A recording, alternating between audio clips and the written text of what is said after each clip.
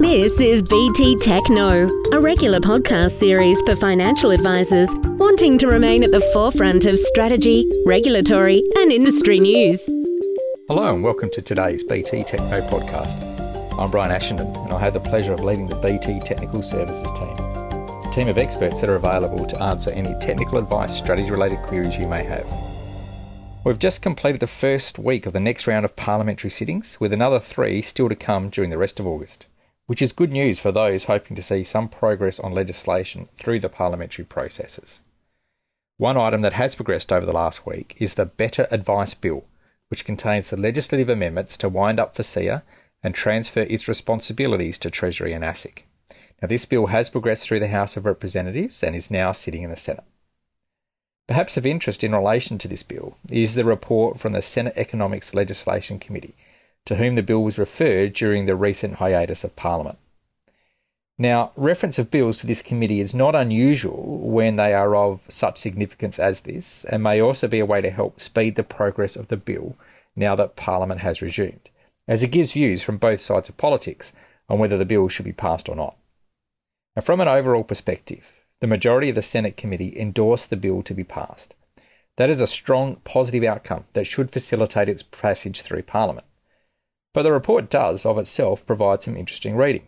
It contains extracts from submissions made to the committee on the bill, and also some comments made during the course of public hearings that were held. Now, the major highlights from the report, drawing on the submissions made, can be summarised into the following points. At the time of the report, supporting regulations to the bill had not been released, which had an impact on the committee's ability to fully assess the impact of the proposed changes, but they were still largely in support of the bill. Now, a consultation process on some of the regulations commenced at the end of last week, and I'll come back to this a little bit later. Next, the wind-up of FSEA was supported and seen as a mechanism to better align certain functions with where the expertise lays. As an example, the function of the Financial Services and Credit Panel, or FSCP, which already exists within ASIC, was generally viewed as a positive outcome given ASIC's existing experience in reviewing the quality of advice. Although it should be noted that the function of the FSCP was not something that had ever fallen into FSEA's remit. However, the committee did note its belief that it is the responsibility of the regulator to look to reduce regulatory costs across the financial advice industry as part of this transition. And as a result, they recommended that the effectiveness of the FSCP be reviewed 2 years after the legislation takes effect. And next, the composition of the FSCP was also questioned, with some submissions requesting that the legislation be amended to ensure that there were always 2 members of the FSCP present whenever a panel was convened by ASIC to ensure adequate representation. The Labor members of the committee also recommended that the inclusion of a consumer representative should be considered. And finally, a number of submissions were made about the education and training standards that apply to financial advisors, which are moving to Treasury's responsibility. Whilst those actual standards were not part of the bill, the risk posed to the financial advice sector as a result of the potential exit of a number of older and experienced advisors who have chosen not to meet these standards was noted, and the committee believes ASIC should carefully monitor the potential impact that this could have on the financial advice sector. Now, as mentioned earlier, one of the concerns from the committee was that there were no supporting regulations available at the time of preparing the report, and indeed there was one dissenting member of the committee who opposed recommending passage of the bill in the absence of them. Well, on Friday, August the 6th, Treasury released a consultation paper related to some of these regulations, with this consultation focused on 2 things. First, the circumstances when ASIC must convene an FSCP to determine a disciplinary matter, and second, the types of administrative sanctions made against a financial advisor that must be included on the Financial Advisor Register.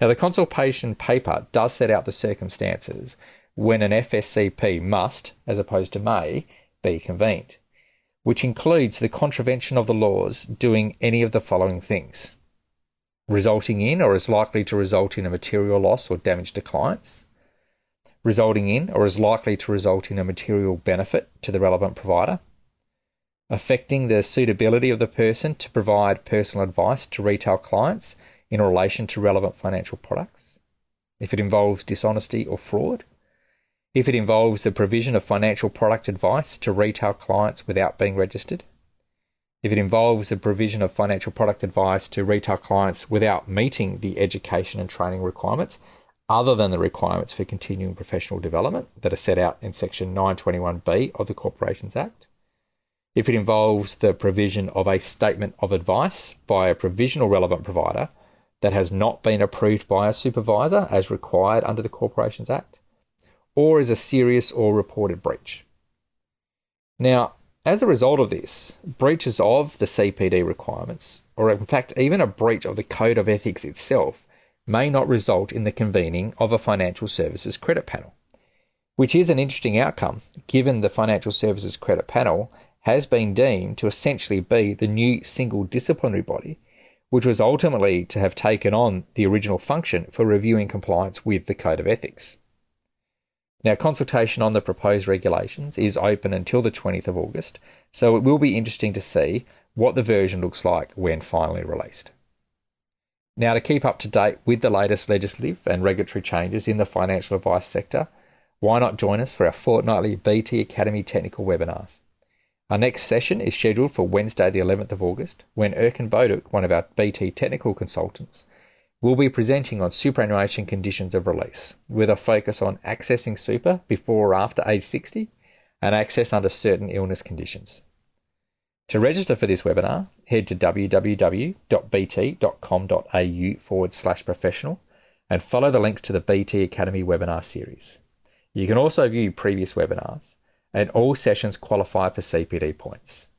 And as always, remember, if you have any technical advice strategy questions, you can call our BT Technical Services team on 1800 655 901 or send the team an email at technical@btfinancialgroup.com. Until next time, bye for now. BT Tech knows, and now you know. Join us next time to keep ahead of the curve for strategy, regulatory, and industry news. This podcast has been developed for financial advisor use only and provides general information only. It does not take into account any particular individual's objectives, financial situations, or needs.